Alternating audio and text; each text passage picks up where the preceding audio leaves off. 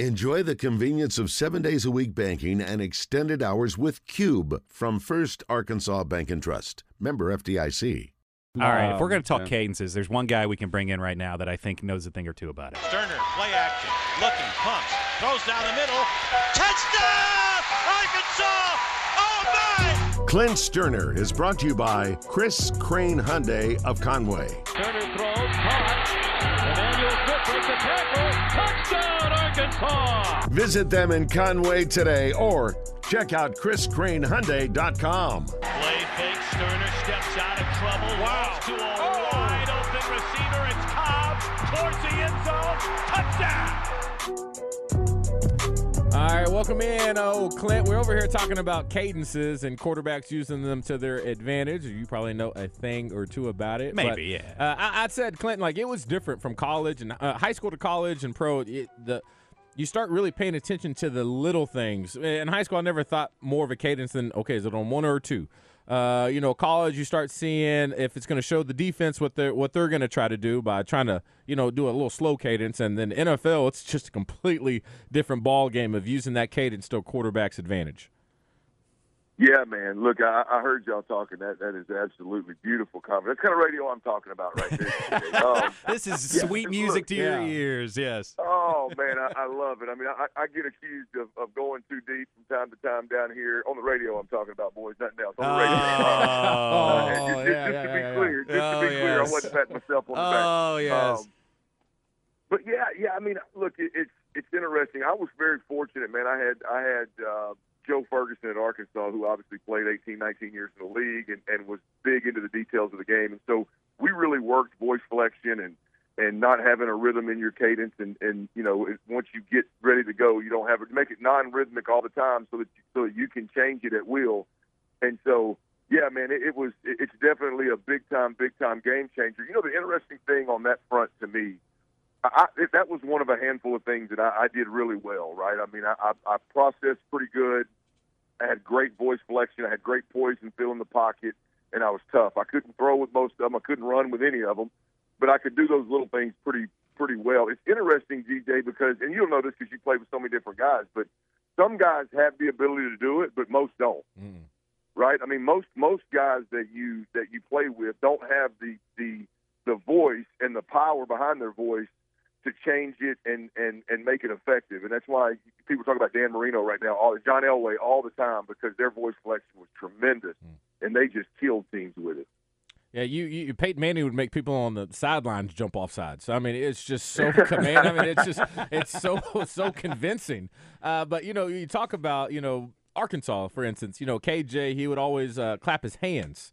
Home games and away games. Now, NFL teams, they'll do that on the road if it's too loud. You can't hear anything. Usually it's a small little point down communication with the center, or the guard looks back, taps the center. And even that, when it comes to the details, are very intricate. And a lot of it up to then is the center. But when you are home and you have it to your advantage, I just hate the clap. I think it takes away from the advantage of using that voice inflection because, hey, man, if you're Arkansas and, Myles Garrett at Texas A&M, he's coming off the edge, a quarterback who is just a menace with the cadence, it can mess with a guy like that and slow him down from getting on the edge quick.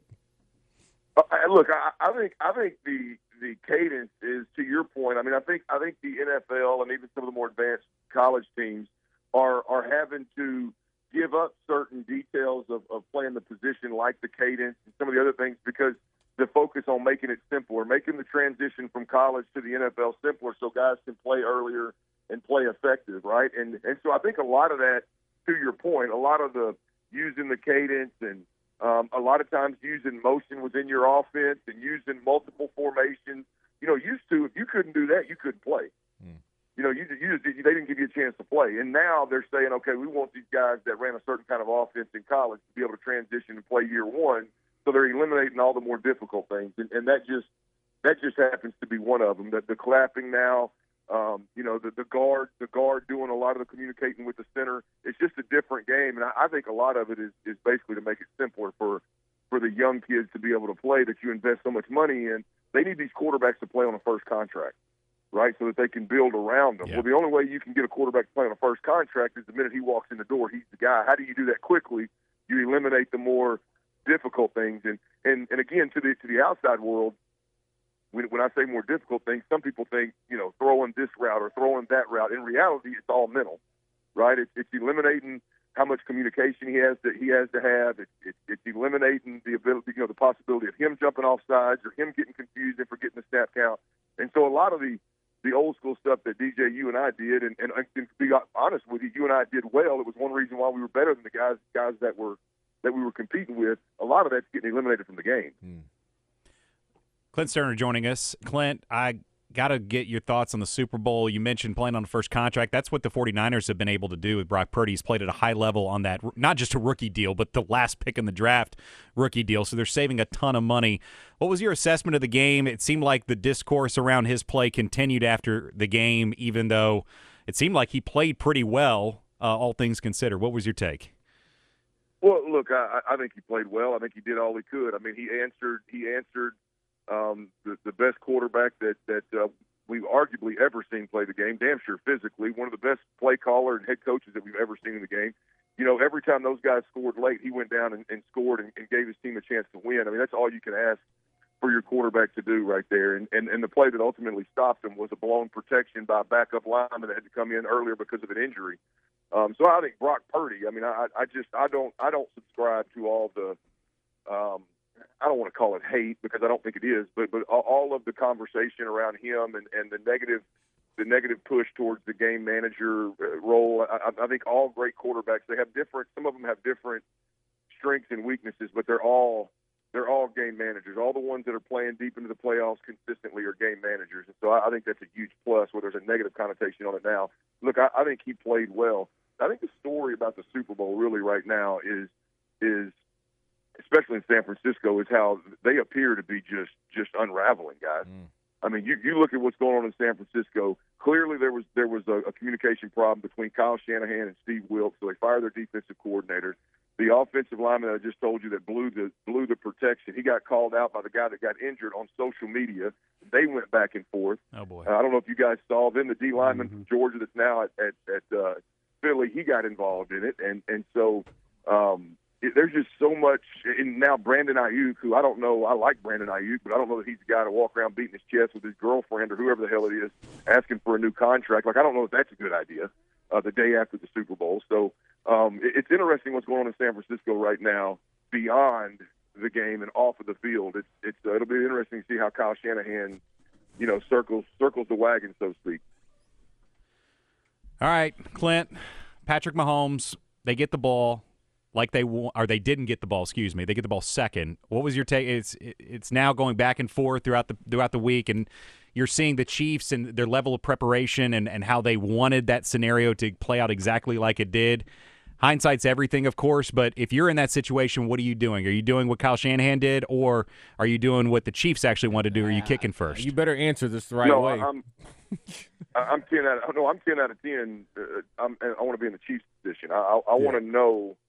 I want them to have the football first. I want to know what I have to do. Do I have to kick a field goal? Can I be conservative and kick a field goal, or do I need to go for it on fourth down and keep the drive alive? Do I need 7? And then if I'm worried about, which Kyle Shanahan I think is kind of the low-hanging fruit excuse. This is a reaction, I believe, by him and saying that he wanted the ball first on the third possession because that is the sudden death. I think that's just a reaction to his mistakes, to be honest with you.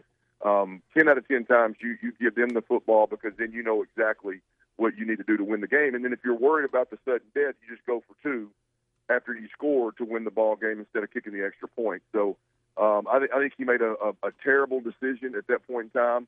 But I'll be honest with you, I'm a little more lenient on the in the moment decisions, and that one right there is probably a little fringe. That was just a piss poor decision, to be honest with you. But the in the moment decisions like that, game time decisions like that, I'm a little bit more lenient than most folks.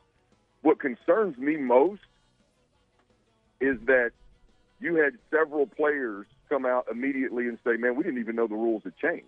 Oof. Right, and then you have the audio from the sideline of those players saying, "Hey guys, guess what?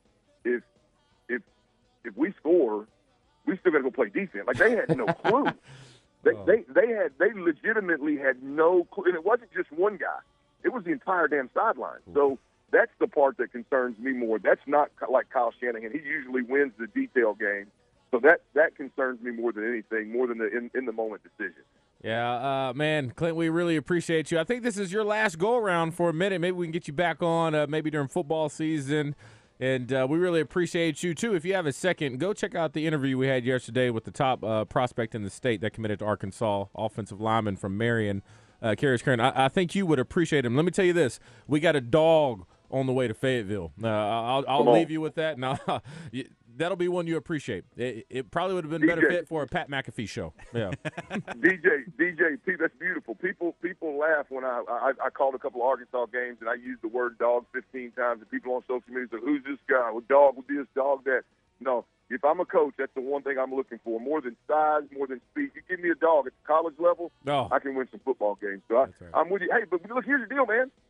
With me and DJ behind this thing, we can find a damn sponsor so that me and you can talk about wives and girlfriends farting in front of us and when does a shark become a you crapped your pants. I mean, that's a hell of a deal, man. What color is yours? I didn't know that different colors. Hey, man, Clint, we appreciate you, man. You have a great day. That's Clint Stoerner, as always. Right, See you, boys. Clint. Yeah, have a good one. Oh, my gosh. All right. We got to take a break on that note. We'll be back after this short break. There's a rocket